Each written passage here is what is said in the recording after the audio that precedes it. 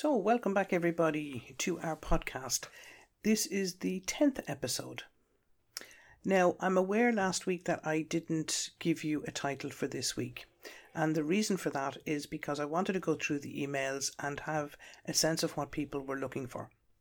And a lot of the questions that we got in, especially over the last couple of weeks, has to do with boundaries. So that's what today is going to be about.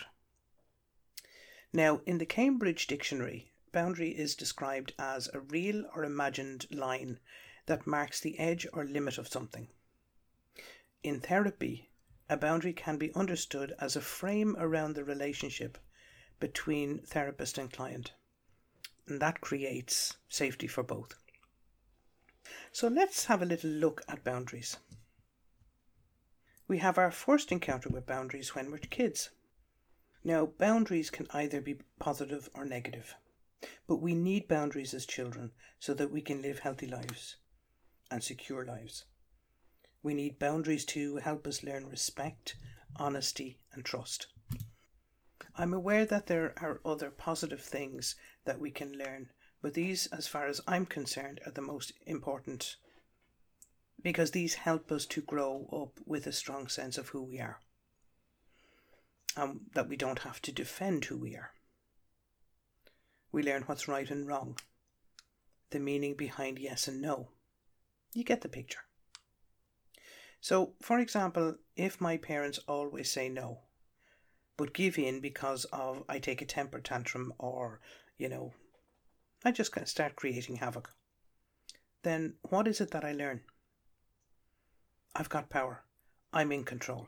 If I scream hard enough, they'll give in.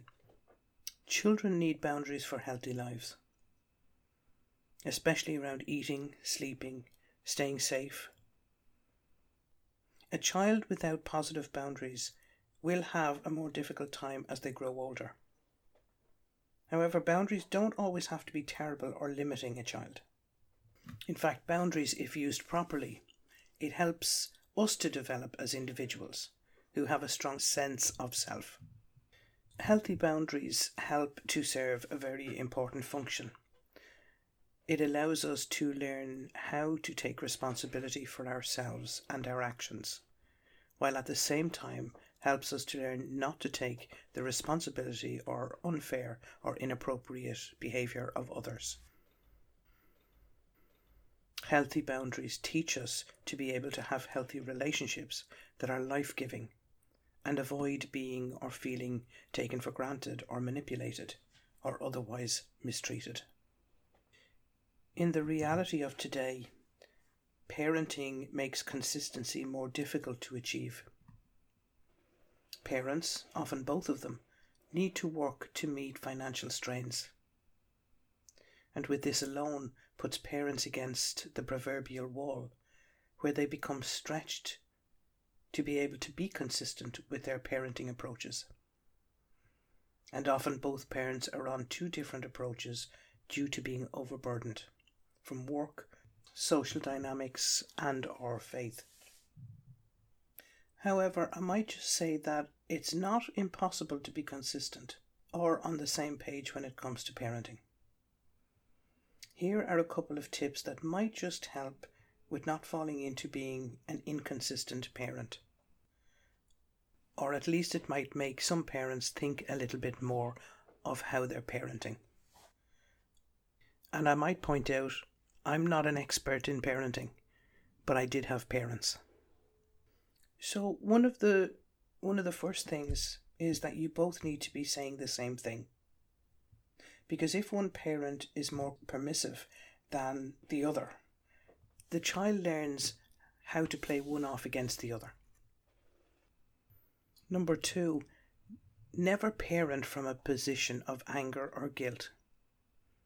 It's not the child's fault that you have a bad day at work or you work long hours in a job you dislike. But this does not indicate that you must give in to your child's whims or tantrums. That lessens your responsibility as an adult in this relationship. Number 3, follow through. If you say no, then mean it, and let there be consequences if the child steps over a known boundary.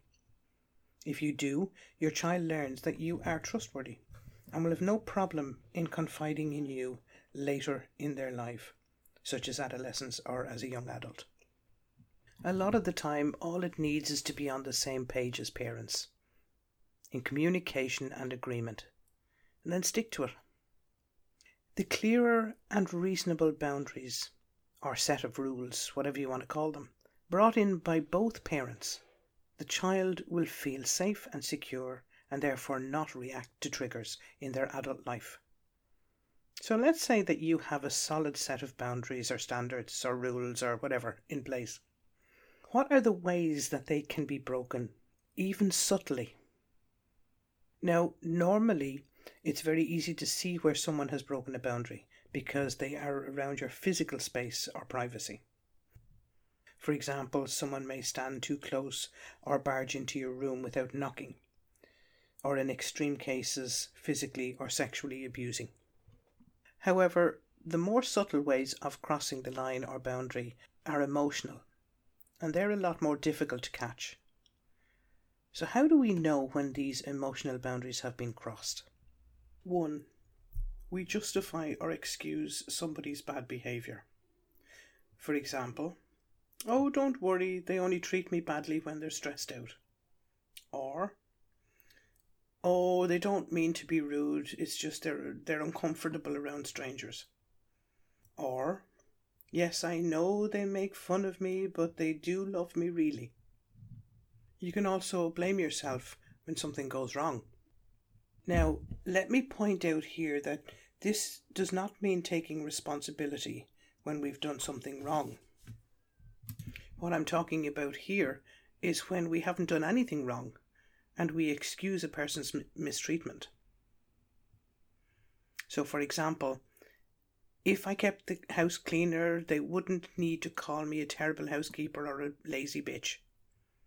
Or, it's my fault that they take credit for what I did. Or again, it's because I'm awkward in public that they feel they need to talk for both of us. When we feel shame, this is when there is no actual reason why you feel shame, but you do. For example, you're a stay-at-home mum or dad, and you have decided that every Thursday evening to take your personal time. This is agreed with your partner, who will mind the kids that night, so you can go out with your friends. But then, on that night, your partner calls or texts you several times just to say the kids, or one of your kids, misses you. Or you doubt your own decision. So you make a decision that suits you. Then somebody constantly questions your decision. And you begin to wonder if you've made the right decision.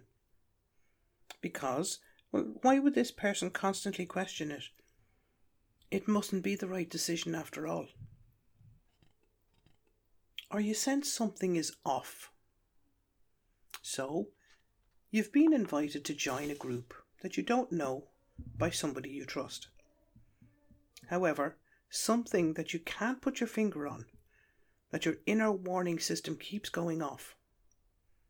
For example, you have a feeling that this group has a hidden agenda, or your friend's invite and the description of the group just don't add up to what you know about them. Your decision is disregarded. So a friend asks you for your birthday where you'd like to go to eat, and you say your favourite Italian restaurant. So your birthday comes around and your friend picks you up but suggests that you go to the new Mexican place instead. And then they begin to drive in that direction, reassuring you all the way that, oh, you'll love it, and gives you all the reasons why you will. So, what to do? Well, you can communicate very simply but clearly that someone has crossed the line or boundary that you have set up for yourself, without needing to get angry or dramatic about it. You will and can simply state the message around what is. So what are these statements? No, stop, FYI, I have a thing about that. I am drawing new lines around that, and I need you to respect them. I'm uncomfortable with this. I'm no longer willing to do that or to go there. That doesn't work for me. If you want to be with me, things need to change. I am upset at what just happened. Let me explain how I see what you did. I don't agree. You are asking me to put myself in danger, and I won't do that. Sorry, please say that differently. And now for your actions. You may shake your head, or you may put up your hand to say stop, or avoid the person or situation altogether until you feel confident to confront the person or the situation. You may even seek professional help to help you discover what you feel might be the right way to go. Being perfect is not the goal, but freedom and safety to be who you are is, and that takes time and patience with yourself. It also takes practice. Now, there's something that you need to know when you do this setting boundaries. You need to expect to deal with anger. If you have set boundaries, you know it can be scary because maybe you have, discovered that when you insist on a boundary being kept and respected, you then get into trouble or you get yelled at, and somehow you manage to end up in someone's bad books. And we all know that once you're in the bad books of somebody, how hard it is to get out of it. And unless it is extreme, we usually participate in the crossing over of our boundaries by someone else. So for example, someone acts like a bully and often crosses our boundary, or somebody who constantly takes something without asking, even when you've said no or stop. Or when disrespected any and all boundaries that you have tried to put in place. Why is that? Because they're scared, afraid. Did you ever have plans to go somewhere and someone asks you to change your plan for theirs and you try to compromise? Then they sulk or get angry, maybe even do a lot of backbitching and backbiting until you give in. Then what happens? It will continue. Now that you have given in once, you will give in again. Because your experience is saying, oh God, if I don't give in, this is going to happen. And if she's going to say this or he's going to do that, I might as well give in at the beginning. So what's the learning in that? Well, the first thing that we learn is that the person who is angry at you for setting your boundaries is the one with the problem. So keeping your boundaries and defending them is good, not just for you, but also for other people. It can help them learn what is missing in their own family background and what they were not taught, how to respect other people. Something else to remember. Don't allow someone else's anger or bad behaviour to be a cue for you to react in anger. There's a huge benefit to inactivity. Why? Because it allows you to take a step back and decide for yourself what you need to do. What we normally do, if we stand our ground and the other person gets angry, is we get angry back. Or we do something to win back that person's approval or have peace at any cost. And it almost always involves me giving my power away. Now, how sad is that? It's funny, but all that is needed from us is to do nothing. Yet it is the most difficult thing for us to do because we want to fix the situation. This all sounds really simple, It's one of the hardest things to do. Do nothing. Now, I must again point out that here, the anger I speak about is not the physically abusive kind. That's an altogether different scenario and would require a lot more time to discuss and develop. But what I am talking about here is everyday situations. So, let me give you a scenario.